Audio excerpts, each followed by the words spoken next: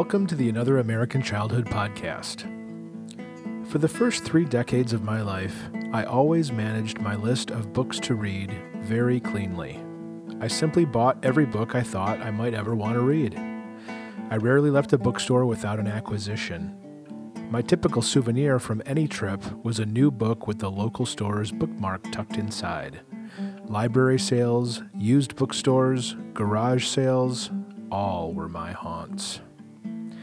In the house, to accommodate these books, we refurbished and painted bookshelves and bookshelves. We moved these books and their shelves many, many times, to college, from dorm to apartment, from house to house. I even bought books about reading, like the Gutenberg Elegies, The Fate of Reading in an Electronic Age, in which Sven Birkitz, at the beginning of Chapter 8, Into the Electronic Millennium, sadly recounts the decision of one professor to relieve himself of his huge personal library in favor of digital texts. I don't recall if it was Birkitz or Parenthood, but I eventually realized that not only was I never going to read all of these books, many of them didn't even seem particularly interesting any longer, perhaps because they had stared down at me with their patient but demanding gaze for so many years, but that owning them was turning into a physical and even partially psychological burden. So, about a decade ago, I took half of my collection to Barnes & Noble and sold them to a very unenthusiastic clerk for perhaps 5% of what I had paid for them. Last year, I interpreted my passage across the 40-year mile marker as an excuse to have a classic midlife crisis. Rather than the predictable and boring splurges that are normally associated with these crises, I thought that it would be more interesting to invert the impulse and clean out my physical world with a healthy application of minimalism. I gave nearly all the rest of my books to the local library, to a similarly disinterested clerk. All my CDs, the thrift store.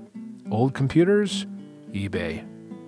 I have cleared out my personal possessions so that, were I to self-combust next week, the scorched floorboards near the coffee maker would serve as the most prominent reminder of my absence. This is what inspired Library. Growing tired of my endless library of books I could not read, I began to give them all away. The garage sale slowly dispensed with half of them, and the library half the remainder. But bored with the process, I began leaving them places they might be loved. On the hot hoods of parked cars, rubber-banded to bikes chained to downtown parking meters, on peopleless shaded park benches, in grocery store carts adrift in the parking lot, on the counter of restrooms propped against the mirror, safe from water. The last stop was the thrift store, where they took the final 3 boxes and stacked them between stereos and keyboards. I drove home relieved, the burden of books receding into the comfortable traffic. Better for them, and for me. Ahead these hours are clean and unencumbered, and stacked with uncertainty. Another American Childhood is a nonprofit book and website. All the proceeds are donated to the National MS Society in the hope that this disease can soon be just a memory. The wonderful photos were taken by David Leimer and Andrew Schmidt. The soundtrack you can hear behind me was composed and is performed by Michael Slonick. And I'm Roger Valade. I have been writing and rewriting these poems over the last 20 years. Please visit us at anotheramericanchildhood.org. Thank you for listening.